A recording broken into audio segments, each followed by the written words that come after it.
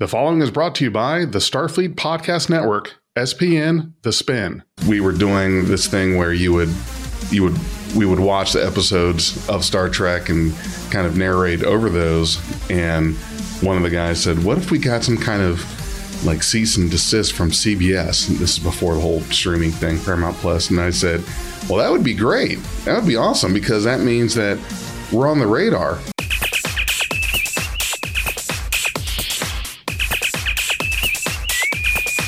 Red alert. I'm Big J with Beyond Trek Podcast, and I'm here with Scott Nakada.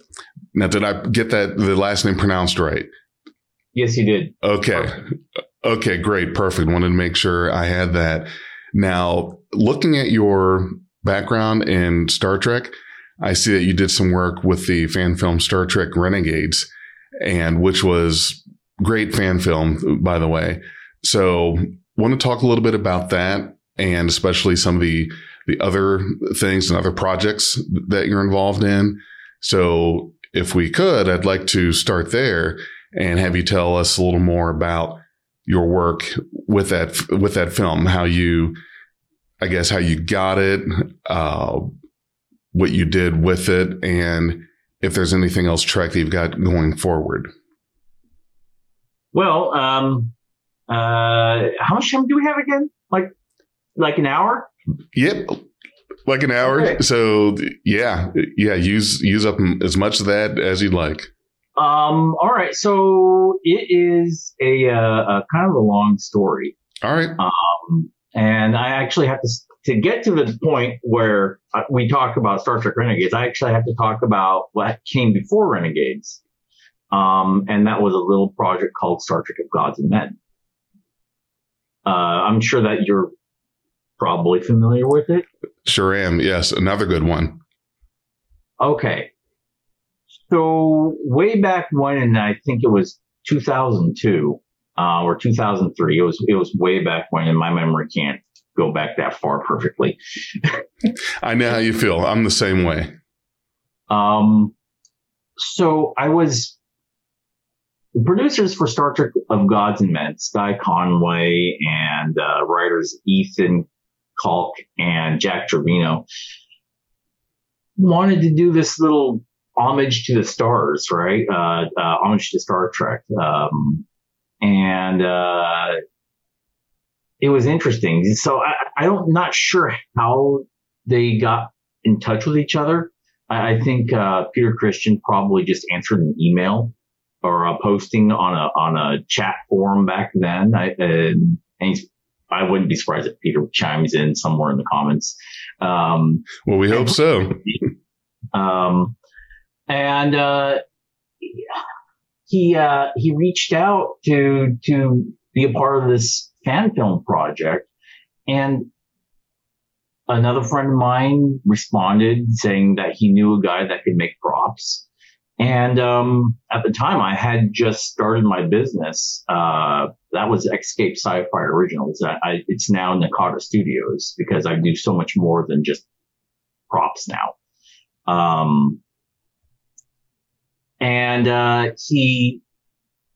Keith Marshall was the gentleman that responded, and he reached out to me, and one friend leads to another, and so I wound up making props for Gods and Men.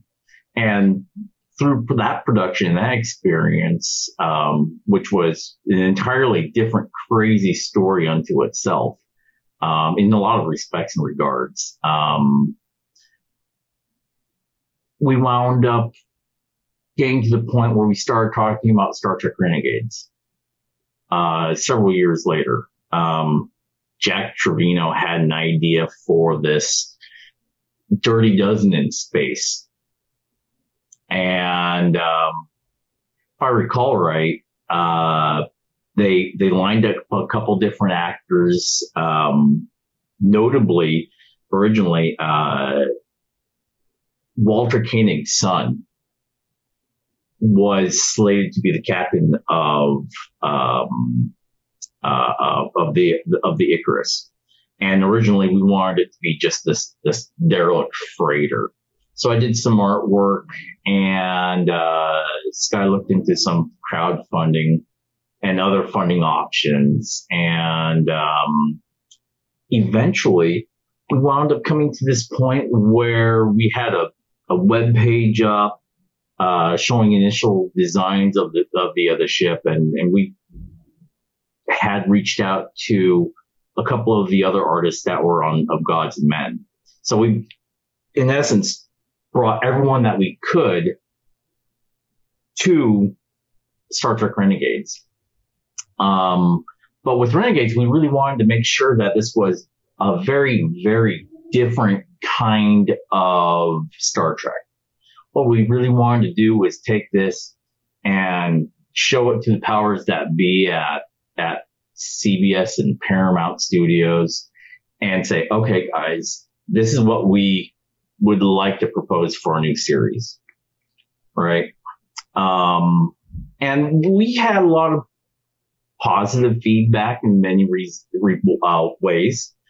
And we really just made the look of this a little bit more advanced than what we had seen in like Deep Space Nine, for example, or Voyager.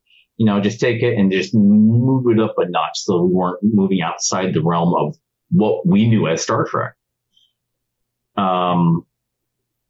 And unfortunately, the whole thing got kiboshed for a couple of years because Walter's son unfortunately committed suicide.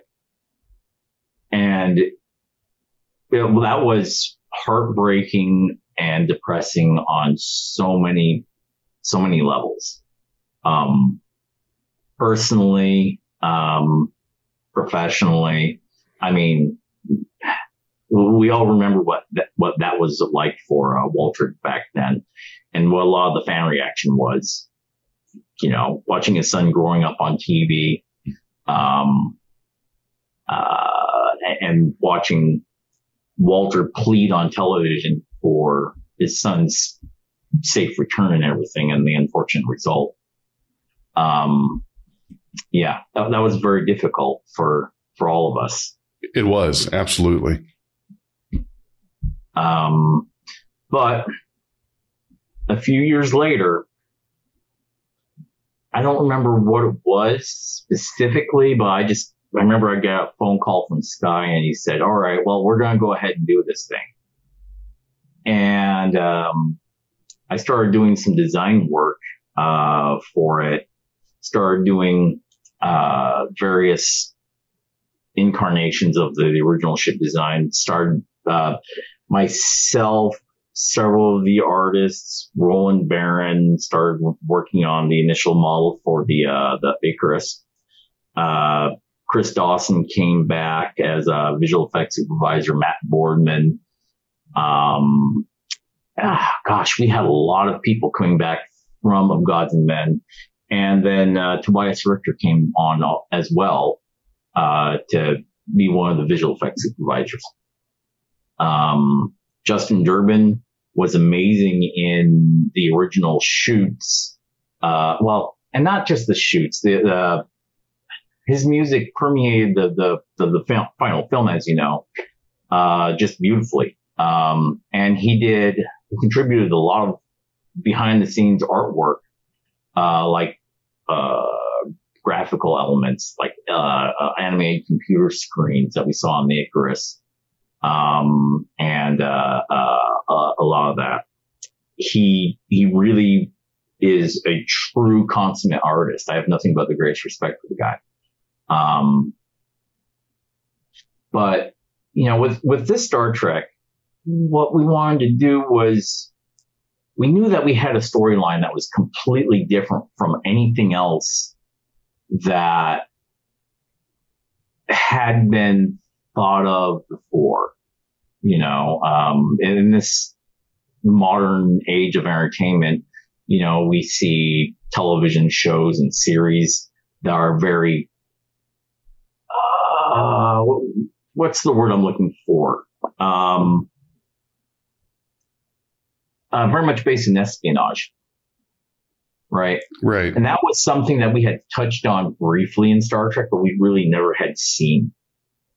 So when we went ahead and wrote this, or when Jack, Ethan, and Sky wrote the script, they really wanted to take that aspect, that darker area of of how the Federation got their information, and executed for the safety of Federation citizens the things that normal Starfleet couldn't do. You know, it was truly the Dirty Dozen in space. And it became very dark in places, but I think that's just the way our society has moved into, the direction our society and a lot of our entertainment has moved into. I mean, some of you might even say that we're very dystopian now. Absolutely. I think so. And you're right. That is, I think we forget some of the parts of Starfleet and the Federation that we know are there. At least we should, but there's really not a light that is put on it. And it's that right there. There are things that have to happen behind the scenes, kind of like Section 31. It's the same thing that they have to do, where we know that there's this kind of underground agency or group that has to do things that are, what's the word I'm looking for, like off the books, off the record. And if anything happens, of course, these are jobs or positions where they're, oh, geez, I'm having a hard time when you don't recognize someone who did something. It's, I know it's going to come to me later. Not covert. Shadow up? It's right there. Disavow. Disavow the actions that have happened. So I think that is a great plot point, a great story, is to spend some time on what is that happens and is done behind the scenes, kind of some of the more darker stuff that really is a part of Star Trek. We don't see a whole lot, but it is there. And having a story based on that, I think really at the time was different, probably a little controversial too. Did you get the feeling that was the case? When we released, it was hugely controversial. The most vocal fan reaction was the most critical when we released. I mean, we knew that we had something special when we were working on this. It's one of those things where you just feel the magic in the air. That's the best way I can describe it. And it was funny because we saw an ad on our teaser trailer airing on CNN at one point, and the network cleaned that up on their subsequent web re-release. And then on the day of the release, if this is any kind of badge of honor, I don't know that it really is, but we were the second most bit-torrented and pirated movie on the internet next to the Avengers that day. I think that's good. I would take that as a badge of honor. Of course you would. Yeah, I don't know. I don't know what take of that. I think that's pretty good. There was a point where with us, with our podcast, we were doing this thing where we would watch the episodes of Star Trek and kind of narrate over those. And one of the guys said, what if we got some kind of like cease and desist from CBS? And this is before the whole streaming thing, Paramount Plus. And I said, well, that would be great. That would be awesome, because that means that we're on the radar and someone knows about us. So it's almost like getting something like that is still a plus. It kind of sounds odd, but I would say that, yeah, we were the second most bit-torrented movie behind the Avengers. I take it. That's a plus. So yeah, we really wanted to do something different, and a lot of professionals loved what we were putting forward. Our cameraman Tristan Bernard, he's the one that pointed that out to the group, that we were the second most wanted film of the day. But the fan reaction that we got from Renegades, we thought we had something special on our hands, and we thought that it was hugely successful from our aspect, from storytelling point of view, because we had some fantastic talent on board. Brian Winia, he was a creature designer.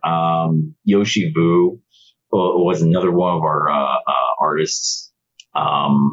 We had just an amazing team of artists for art department, and these are all mainly volunteers. We spent, I think it was 16 days filming this thing. And we filmed it at location at Laurel Canyon Stages, and we were turning over the sets within hours. And we had some substantial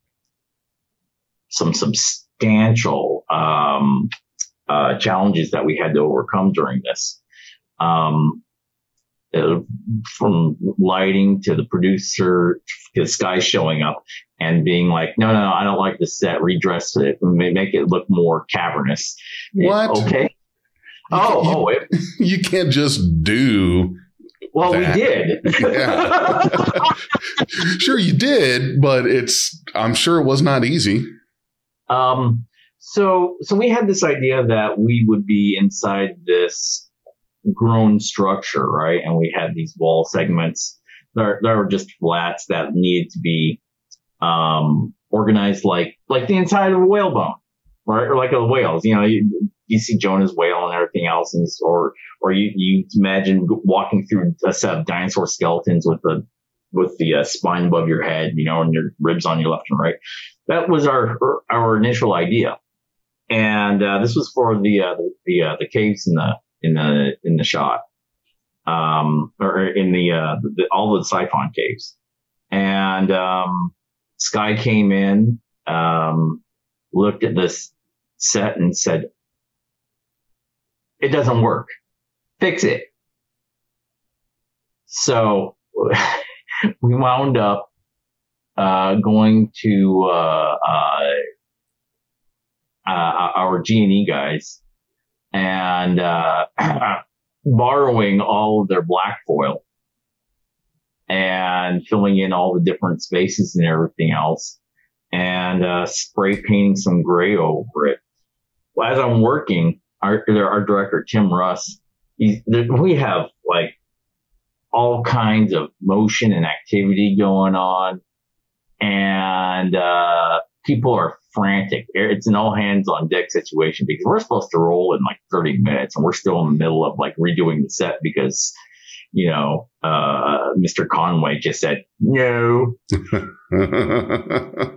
Right. And I remember Tim's walking around the set, really, really excited. Really excited. He's got his got a cell phone out. He's moving it around, right? And even though in real life you could see where all the black foil had been added quickly and everything else, and just stuff crammed into corners and spray paint, quick, just adding a little bit of highlight to those pieces of crumpled foil. It blended very well on camera. And Tim smacks me hard on the elbow. I'm like, what'd I do? Right? Yeah, I'm sure that was unexpected. And he's excited is what it is. He's just thrilled. He's like, look at this. It matches perfectly on camera. Oh, awesome. Great. So I still have a job. That's good. Got my director's okay and thumbs up on that. So, we finished that up, and that became the the T junction set where the firefight was in the Siphon Caves. Okay. But I mean, despite all this amazing effort and everything else, when the film opened, and sorry about getting distracted and sidetracked. Well, that's fine. And it was released to the internet. The kind of fan reaction that we got was completely unexpected. From our perspective, we had done something that was amazing, something that was truly a labor of love. And our visual effects people worked tirelessly. You can't even tell where the actual visual effect shots are. And just to give you, you and your listeners, or our audience, an idea, all the scenes where we are on the Archer Bridge is basically a visual effect shot. We had real elements, but the entire back wall was manually rotoscoped for the entire sequence. That's a lot of work. That is a lot of work.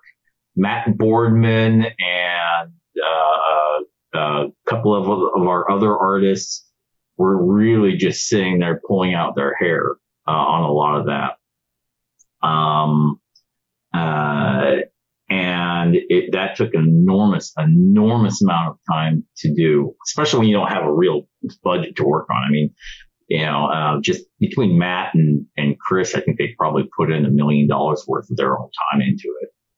I can't imagine what Yoshi and some of the other artists that went on to do more amazing things in their careers. Like Yoshi went on to work on Star Wars, so he's done stuff for Kenobi, The Mandalorian, Star Wars Episode 9. He built the Death Star.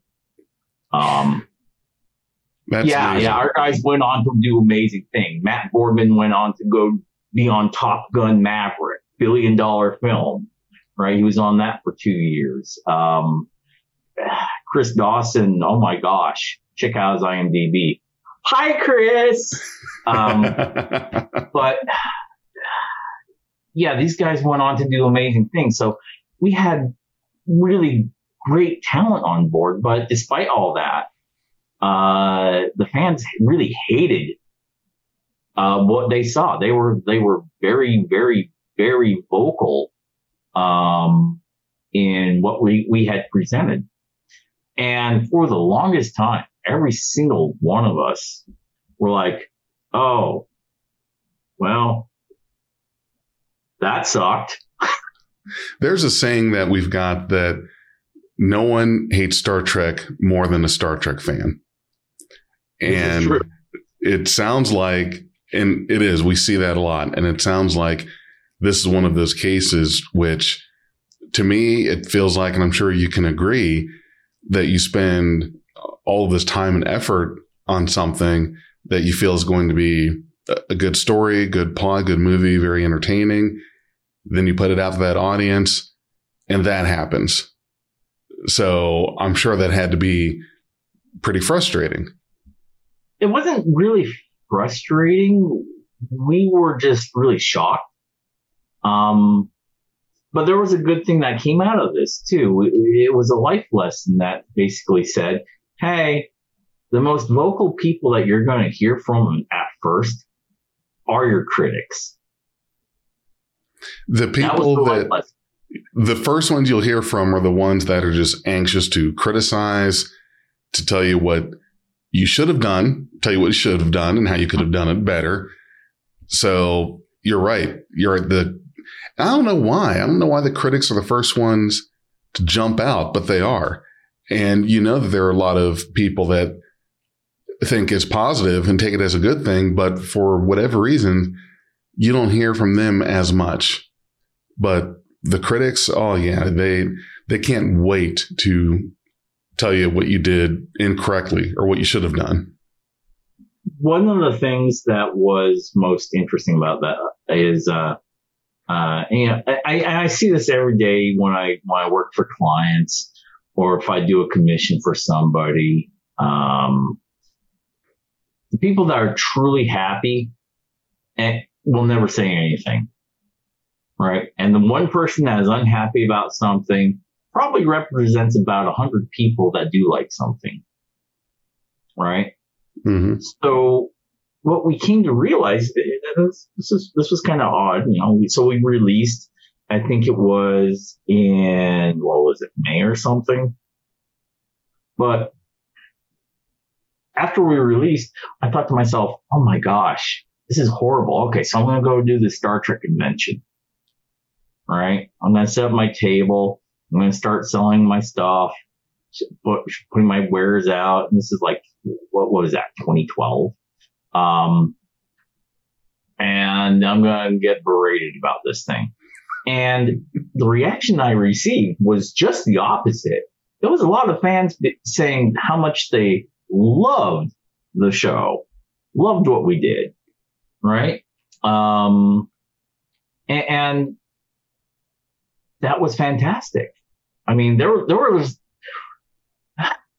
a lot of professionals, a lot of people involved with this, and there were a lot of amazing, talented people that were Trek alumni, both in front of and behind the camera, involved in a lot of different ways.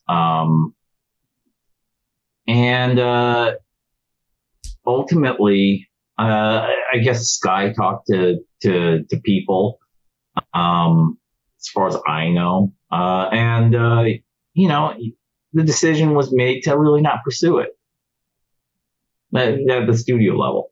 Okay. We did this amazing thing, and as far as being a fan film goes, we're really excited about it. I really can't really say too much else about that aspect of it. But I mean, when we were on the Icarus Bridge, right? We filmed at Laurel Canyon stages, and those stages were built for the television series Firefly. Oh, yes. Yes. In fact, you can see them for the first time with fresh paint in their second episode. It was a derelict colony ship, I believe it was, or something like that. It had just been looted by, what are they called? Ravagers? Reavers. Reavers. Reapers. No, it's Reavers. Okay. I'm going to get highly criticized for not remembering that. I should know that, but yeah, I think it was Reavers. So the bridge set is actually the engineering section in that. And this was actually the second time we had used Laurel Canyon stages, because the first time we used it was back in Of Gods and Men, when it was the space station office that Ethan was in. And that was of course the bridge in the Firefly episode. So we didn't wind up really using much of that set at all, except for when, this is another one of those, we have no money issues. The question became asked, where are we going to show this scene of this woman being dragged off into the dark? Right? Because we don't have any more money. All of our budget is spent. And I said, well, we got all these sections back over here. So right in the back of that starship bridge that they showed on Firefly, and that was the space station's office in Star Trek Of Gods and Men, there's a small T-junction, right? And I said to the guys, okay, this is our location where she gets dragged off into the darkness. So we just make sure that this doorway back here is dark, perfectly easily doable. And then she just comes running around the corner, trips, drops to the ground. Siphon grabs her, pulls her back into the darkness. And it worked great. I mean, it was the simplest solution. And our opening shots when we're on the mining planet, which was that graphic was beautifully done by Chris Dawson for the establishing shot. That opening set was literally built on their green screen using all the movable walls and everything else that we could find in the studio. Like literally at that point, we had spent virtually all the rest of our budget. We didn't have anything to build, or any budget to work with. And so just at the back of Laurel Canyon stages, they had all kinds of walls and movable things. And so I had the stage, or the film crew and our art department literally pull up all the pallets, which were doubling as decorating for the interior corridors, and move them on top of the green screen, set them up with the walls that were flyable from the other side of the stages, and we just built the set in front on top of the green. Quick, easy setup to do, and I mean, and it worked. It does, yeah, exactly. It sold. So here's what I'd like to hear a little more about. You mentioned Nakada Studios. So you've got your own self-interest, self-business. Let's hear a little bit about that. I want to hear about the stuff that you're doing outside of Star Trek and how you got there with that. And if you kind of find yourself going back to that, or that you've completely, I guess, not to say you've gotten free of Star Trek, but has your experience there with Renegades put you into a thing where this is my own deal, my own studio, my own work, and Star Trek propelled me there? So here we go into another story. Okay. I love the stories. Lay it on me. Well, yeah, I mean, life is a chain, right? So you can't get to one link without the other. But so following up on Renegades, Star Trek Renegades, we of course did the Kickstarter and the follow up, Star Trek Renegades: The Requiem, right? And it was to be prime timeline Chekhov's swan song, if you will.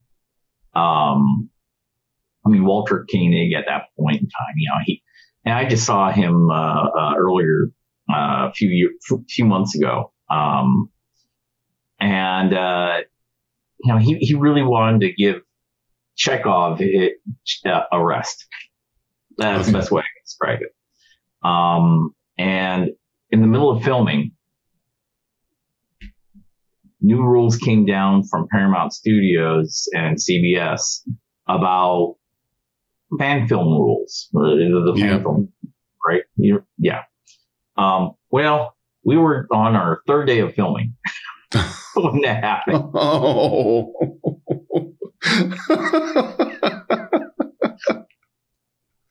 Cannot make this up. So filming stops that day. Yeah. Right? I get the message, hold on, don't do anything. New rules came down. We're frozen. Right? So Frank Zanka, our producer, says that he called over to CBS Legal and got the verbal okay to go forward with it. But Sky was very afraid of going forward with that at that point because he didn't want to be sued into the ground for making a fan film. Right? Right. And that was really the last time we would see Nichelle in that particular role. And so the whole thing became Renegades: The Requiem, right? Mm-hmm. Strip out everything Star Trek because of legal reasons. So we had to come up with an entirely new look. And I remember turning to Kiera Finlay, who was a truck driver at that time. Now she's now autonomous vehicle technician or employee. She collects data and does all kinds of stuff for the industry now, but she was a truck driver at the time. And so she had literally picked up a load to go from Tennessee to California to be part of filming, right?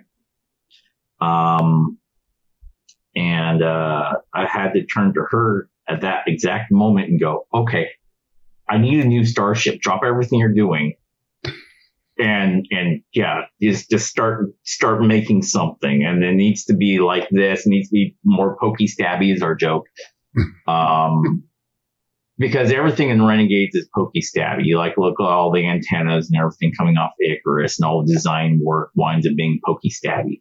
And the joke is that if it's not Siphon, it can't kill you, right?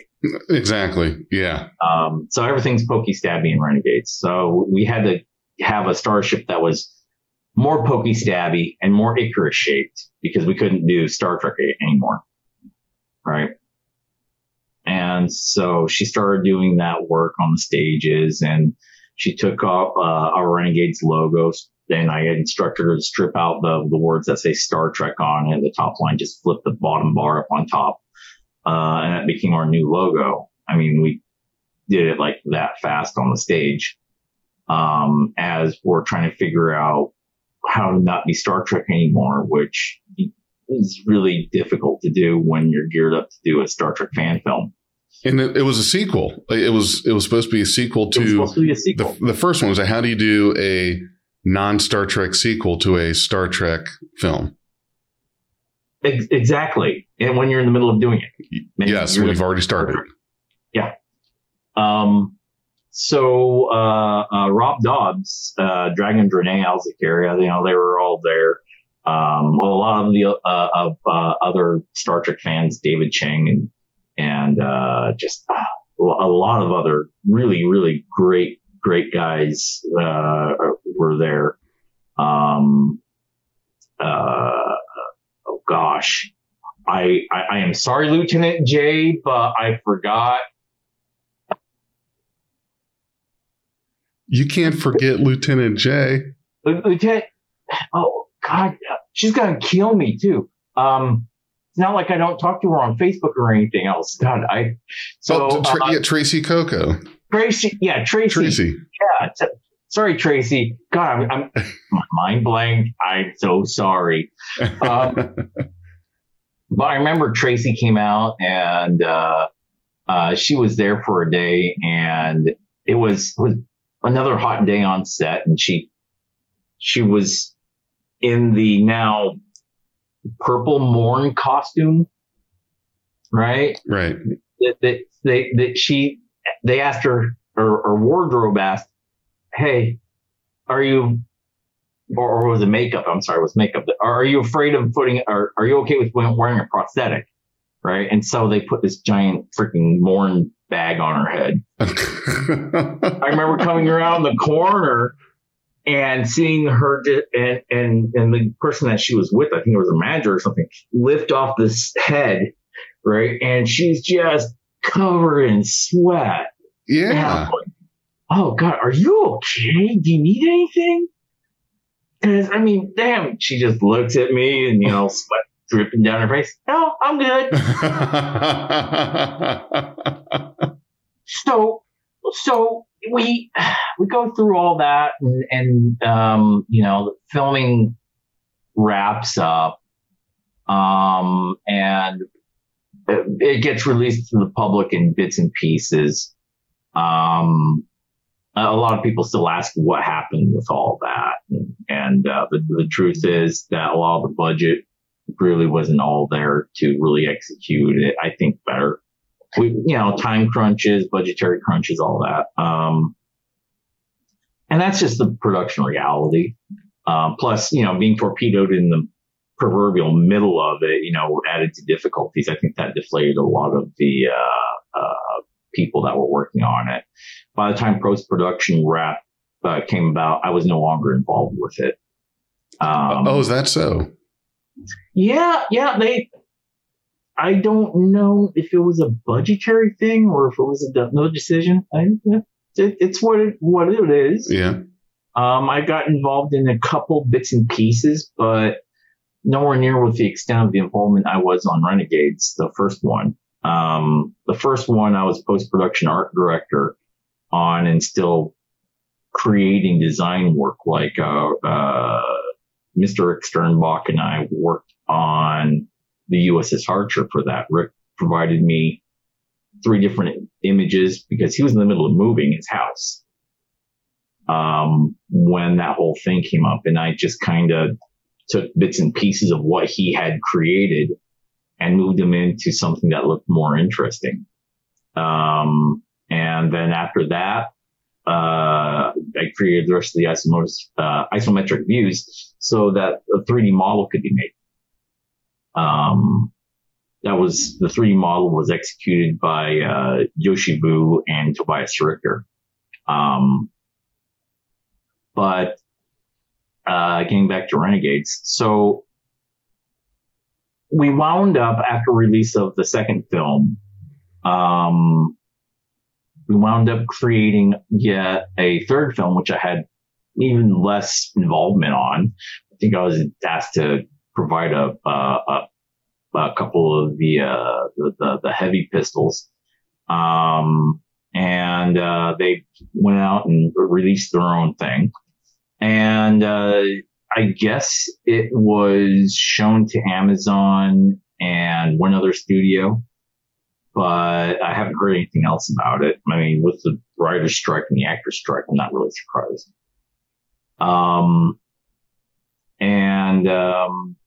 That leads me to your question. We'll get there. We got there. It's the links in the chain, which I really like that saying that you had there. I think we're going to have to credit you with that if it's said again. Of famous quotes, that's from Scott Nakada. Oh, thank you. Please, yes, do use it as much as you wish to. So as time went on, and all this stuff happened with Star Trek and everything else, and I was involved with the Roddenberry store from 2007 up to closing.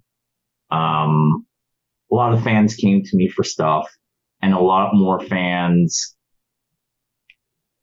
decided to be more creative on their own. You know, a lot of stuff happened, stuff meaning, what's a good way of describing it? Less interest in what you might do. Less interest in what you've got to offer because somebody doing something else newer, bigger, better came to be, or there are better studio offerings because people want to support the franchise. I would love to support the franchise, pick up a license to do what I do best or be involved with the Star Trek productions. I mean, that would be amazing. It's not that I don't know people. I'm not there. Yeah. Not that couldn't be remedied or anything, but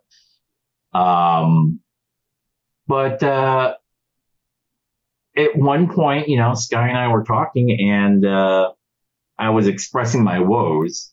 Mm-hmm. And he says, well, why don't you just take your business and rebrand as, I don't know, Nakada Studios? And, perfect name. I'm sure is what you're thinking. Yeah. So I'm thinking, well, I don't know about the name. What really went through my head was, it's got a certain ring, but damn, that's egocentric. Well, but when you look at it this way, you wouldn't be the first. There are many, many, many businesses and outfits out there that are the name of the person. So you shouldn't feel that that's egotistical or anything like that. I'm sure that probably the knee-jerk reaction is that, but that is exactly what I thought when the idea came across. Yeah. And like you had just said, that was the thing, right? A lot of people, Stan Winston, of course not ILM, but yeah. There are a lot of other companies, a lot of individuals that wind up branding their company with their name because, what else do you do? Yeah. Why make up something when you could just make it easy on yourself and just make it based off your name? And plus, that puts your name in people's heads, I think, Exactly. instead of just like coming up with something generic. Exactly. It wound up giving me the ability to really explore and offer more of what I do for people everywhere. So, I mean, since my experiences with Renegades,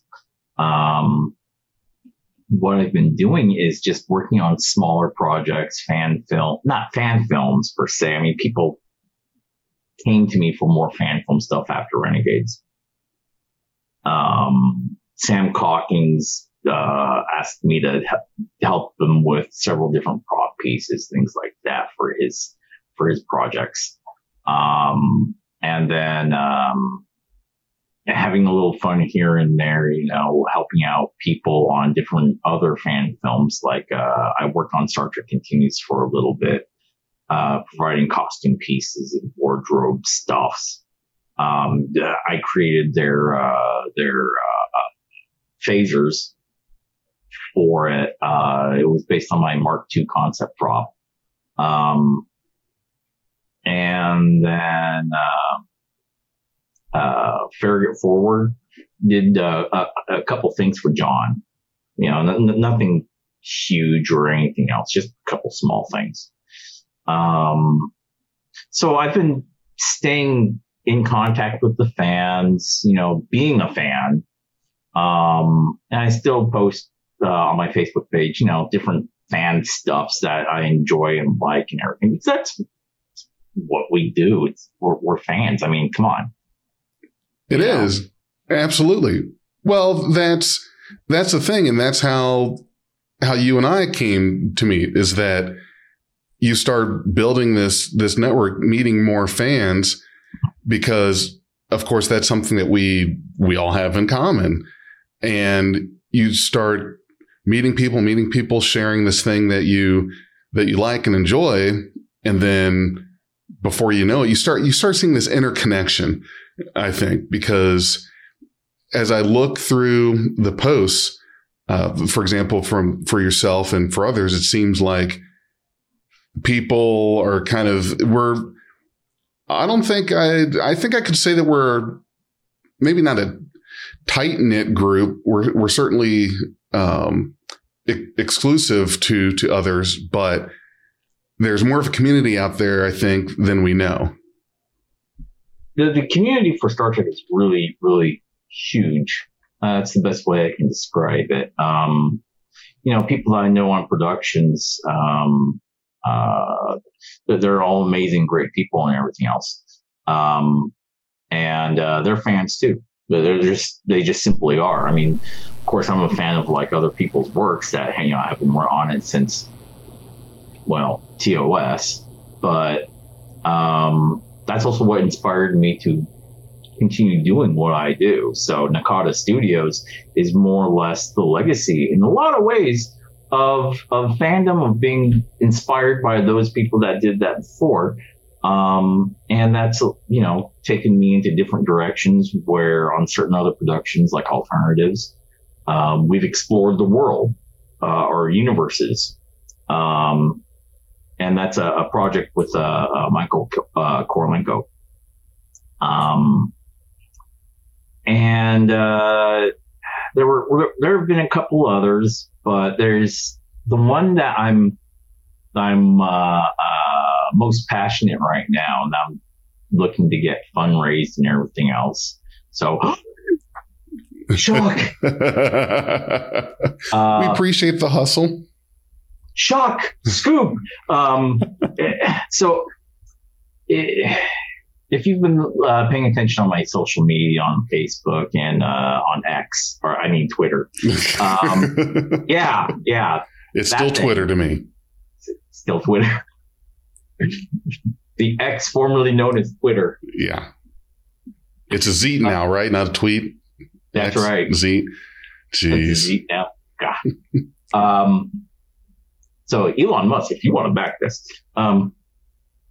So I'm working on a project that I've created with several of the other members from Renegades on board, doing modeling work and some development stuffs. And another gentleman by the name of John Lovett, who's a script writer with over 20 years experience writing professionally. We've developed this project called Starship Echelon. And it is something that I think that most Star Trek fans will be able to get into. It has a similar kind of Kennedyism or Roddenberryism to what Star Trek had, right? That positive message of hope. And you know, I've shown it to a couple people. I can't say who. Okay. For obvious reasons. They've got bigger names. You would recognize them. Okay. If I did mention them. Write on a post-it note when we're done. Just hold it up to the camera and real slow, and then put it back down. No, that probably wouldn't work either. But yeah, here we go.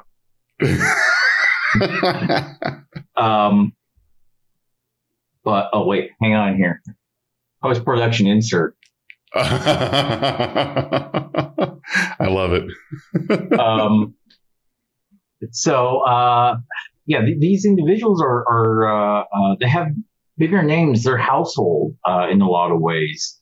But Starship Echelon, it approaches the universe and people from, I think, what I feel is a more relatable position to where we are now. I mean, Star Trek is great science fiction. Star Wars is great science fiction. The Ghost in the Shell, the advancements in AI that we talk about, that we see now, right? These things are huge advances in medical technology that, I mean, where do you begin? I saw today that that scientists trapped light in a metamaterial. Oh, really? And they were able to amplify the magnetism in light 10 times. Now we're playing around with science and things that, like, I think that's amazing, but also to me, some of this seems a little scary. Quantum computing, we all hear about this thing. We all talk about this thing. We all talk about what makes us us, right? Mm-hmm. But quantum computing does something that is more interesting than what we know classically, right? Classical computer, you know, takes time to complete an operation, right? To come up with the outcomes. A quantum computer comes out with the outcome by running all permutations more or less at the same time. Right. And that's how it can happen that much faster. That's why they have an entirely different unit of measure for the power that a quantum computer has versus a classical computer. And a lot of these scientists that are working on these computers are saying that, or these quantum systems and artificial intelligence systems are saying that, no, these things are actually like real. You can actually see, like an MRI on a person's brain, how the interactions of the user are exciting or creating emotion in the AI. And you can see the spikes, peaks, and valleys when you're watching it work. And that to me is mind boggling that that's even a possibility. And so with Starship Echelon, we're going to the universe. We get that how-to road. How do we get from where we are now to a near future, 100 years from now, where humanity is on the brink, right? No nuclear war, no post-apocalyptic societies. But humanity, it nonetheless, has changed the world so much that we are facing something else that forces humanity off the planet. That's it Right. in a nutshell. But our people are relatable. Like, how do you deal with hot button topics like drug addiction? Right. What drives a person to be flawed that way?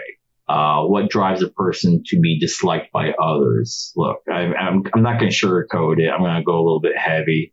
And I know that you've experienced this yourself, right? So, like racism. Yeah. Mm-hmm. Right. How do we deal with that? How do we deal with that in the future? How do we deal with it when it could be something completely different? Like, for a Ghost in the Shell reference, like that character in that is dead. Well, we have a character in ours that is dead, right? How do we treat that person, right? In the manner of speaking, we're talking about very much the same things. Why is being different, looking different, not being, what someone calls the same as them? Why is that acceptable to someone else? What makes it not acceptable? What can a person do to show that they're the same as anyone else? Right? So we tackle these hot button topics and issues in a relatable kind of way that really puts a dramatic impact and point on people and society, and it gives us a voice to speak to that from. And not to go too political anymore, and unfortunately it's going to go there. But a lot of the people that are Democrats, Republicans, or independent voters that read this, and really love this. It has the ability to bring people together and have that conversation in ways that are profound if we can get this thing funded. And that's where we're having our stumbling block right now is just rounding up the money for it. Well, it sounds like a very good project. And I know it's intriguing to me. I would love to see this. And I think you're right. That's probably one of the biggest hurdles and can be very frustrating when you've got this thing, you've got this idea, this concept that you want to do, that you're really passionate about. But then it comes to the big thing, come down to the money and being able to get the budget for that. So hopefully you'll be able to get that. I know I'm sure I'm not alone in saying that this is something that sounds like it's new, it's different, and it's exploring a different angle. Now, this is this, and if you said it and I missed it or misunderstood, is this a Star Trek related thing, or is this something different that you're doing that is its own world, its own science fiction? It is its own piece of science fiction. Okay.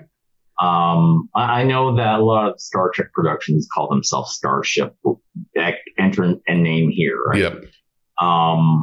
But no, we're doing something completely different because, well, it can't be Star Trek. It just simply cannot be Star Trek with the direction that we're going with it.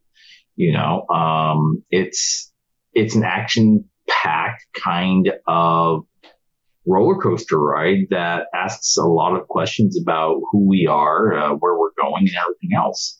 It's got the potential to go 3 movies, 2 television series. Oh. And I'm thinking about really just starting to develop product and just release it on my website to help this thing go. My wife even suggests taking parts of novelization that I've been working on and just leaking it here and there. That could work. I could work, yeah. But I mean, right now, the budget we're trying to raise for this is a $50 million budget, and and we want to release it theatrically. That would be big. That's a big goal. It is a very big goal, and getting the right kind of talent and the right kind of interest and backing on it is, at least for me personally, and my team, has been challenging so far. But hopefully, with a little luck and a little bit more interest, we can make this happen for all the fans and all the people that are investing money into it. Can make a little bit. What I should clarify, we don't have any real investors right now. Working on that. That's the next step. That's exactly it. So, I mean, we have a lot of talent on board. Those people that work on the Gods and Men that went on to do, and Renegades that went on to do things like Top Gun Maverick, or some of the other Star Trek fan films and other big projects like Marvel projects and everything else. A lot of artists are on board for it. But we've run into that situation where we just don't have anything at this moment that we can move forward with without, that income. So, I don't even know how much of this is going to make it the podcast. All of it. All of it. Yes. So that's the way I like to do it. Is I really don't do a lot of cutting and editing. I like things to be the way it happened. So it's that link in the chain. Yeah. Yeah, absolutely. And I think that there are things out there that can be overproduced, if I could say, where everything is, I guess, tried to splice together perfectly so that it takes away some of that nuance. But no, it's if you were to fall backwards in your chair, that's going to make it in it. Hey, that happened. There you go. So be very careful. And Sweet. Done. So could you tell us where can our audience help with this project, to help support the project? You said you had a Kickstarter. So is there anything else you can tell to the audience that may help direct the eyes on that project and that interest? I don't have a Kickstarter for Starship Echelon. Okay. The reason why I don't have a Kickstarter for it is because of the budgetary number required. Look, as you know, and as your viewers know, and as the professionals that are watching this know, you only really get one shot at making a first impression, right? Mm-hmm. And Lord knows I've worn out my first impression lot. But the truth is, if I go put this out to Kickstarter, right? Then I have to make the movie for however much gets raised, right? Right. And based on my experiences on Renegades, I know that visual effects alone are going to be close to $5 to $10 million. Oof. Man. Right. Yeah. And that's inexpensive. Oh, that's inexpensive. That's inexpensive. you get a lot of these movies, like what Tom Cruise is in, and these visual effects budgets can balloon. I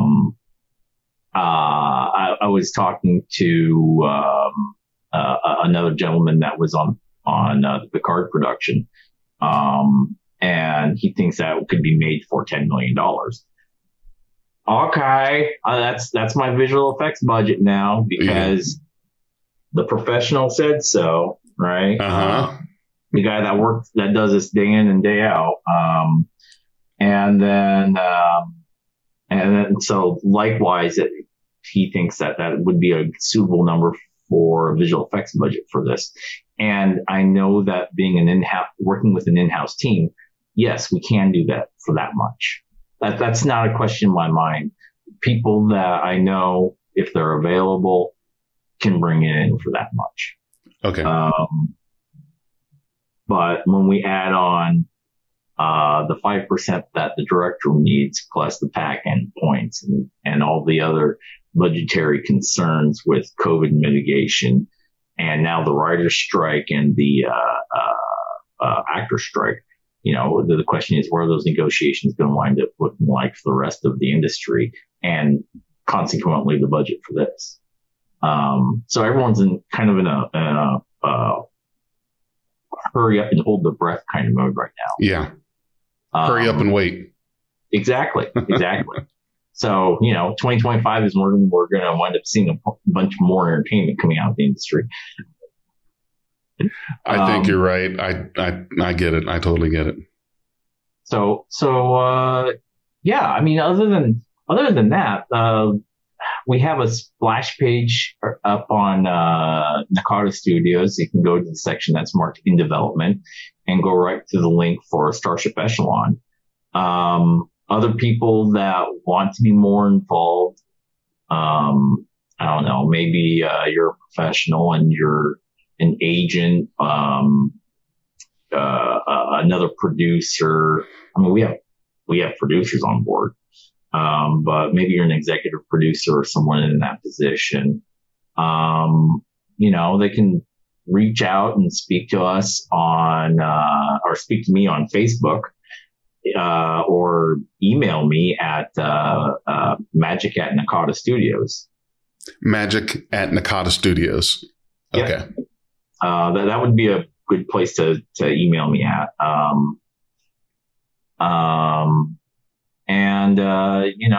I'm hoping that we can just make this whole thing happen, because, I mean, there's, aside from Star Wars and Star Trek, I mean, there's what seems like a deficit of good science fiction. And I just really want to be one of those people that can help fill that niche and inspire the next generation of artists, scientists, mathematicians, educators, and people to go out and do great things. I don't need to be the next Gene Roddenberry or George Lucas.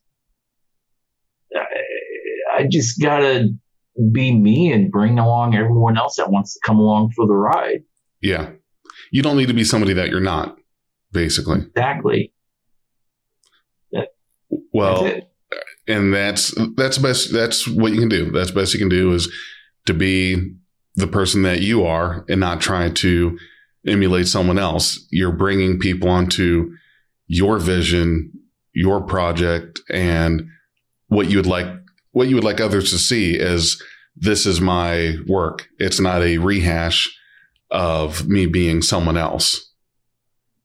Yeah. When we were developing this, we tried to be very, very straightforward and approach the development of this, of the story, from a very different and more relevant point of view. That's why a lot of our characters are more flawed. Gene Roddenberry wrote very, very structured, very much more evolved people. And I credit him with inspiring a lot of people to be better than what they could have been. Right. I mean, look at Nichelle Nichols, right? I mean, she was a true inspiration to me. Just doing what she did, and having Gene Roddenberry say, no, you got to stay on board, and Martin Luther King. Mm-hmm. It was really tragic when she left us, because I worked with her on a couple different things. And I was at her goodbye convention also. Mm-hmm. That's nice. Yeah. It was just, that one was difficult. That was difficult watching her pass. Or not watching. I mean, I wasn't there, but I mean, like watching the news, seeing it. Yeah, we get it. Yeah. Being present, and when it happened, it was kind of one of those, where were you when this happened moments. Yeah, that it really was. So I don't even know where I was going with this. It happens to me all the time. That's okay. I get into those rabbit holes and just start going in that little spiral. You know how it goes. yeah. I know. Your viewers are watching this going, oh God, when's he going to stop?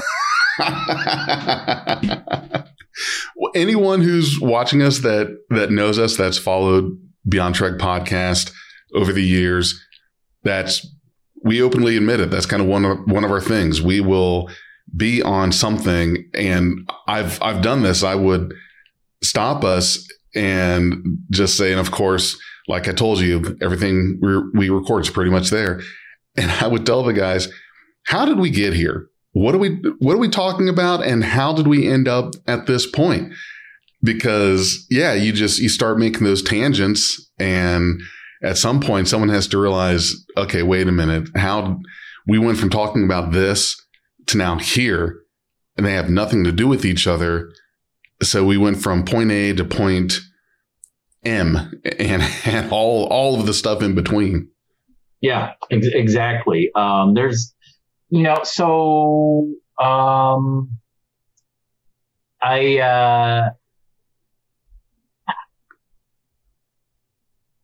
have on my wall over here some of the ideas and loose ideas, loose concepts, and everything else that I have for Echelon. You want to see it? Yes. Yeah. If you can, I'd love to see that. All right, Let's check it out. Hang on. Okay. We're going to float now. So the rest of the world gets to see some of what I have. Oh, I like that. I like that poster. Yes. So I can, I'll give you a shot of the, of that, a clean shot. Oh, hi, son. This is my son, Hikaru. You're being streamed to the world right now on a podcast, son. Hello. That was a very fast getaway. Pivot on the heels, boom, gone. And this is why they say you shouldn't work with animals or kids. I've been photobombed by my kids also. That's just, hey, we're not in studios doing this. It's all natural. We'll do it live. Right. This is my actual office. This is actually where I do all my computer work. Right. I mean, well, what's funny is you go from, you're sitting there, you turn the camera, you come back, and your son's just standing there. It's like, whoa. That kind of made me jump for a second. It's a good thing this wasn't Assassin's Creed. You'd be gone. So aside from Starship Echelon, we're working on a project called Fearwood also. And that's a smaller project. Right now we're in the development stage for that, for creating a short. That also needs funding. That's probably something that is crowdfundable, just based on the budgetary numbers that we're looking for.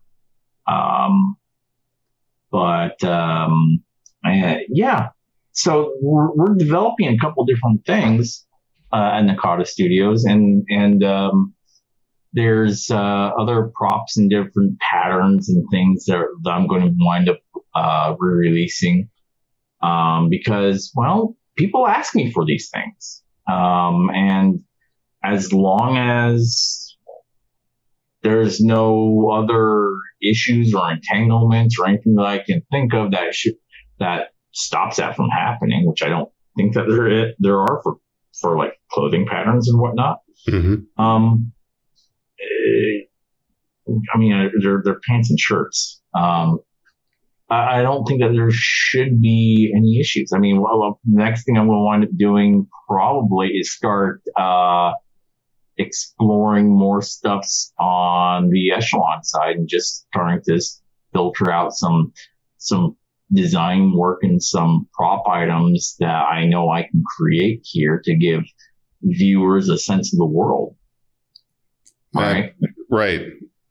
And that is excellent. I like everything I'm hearing there.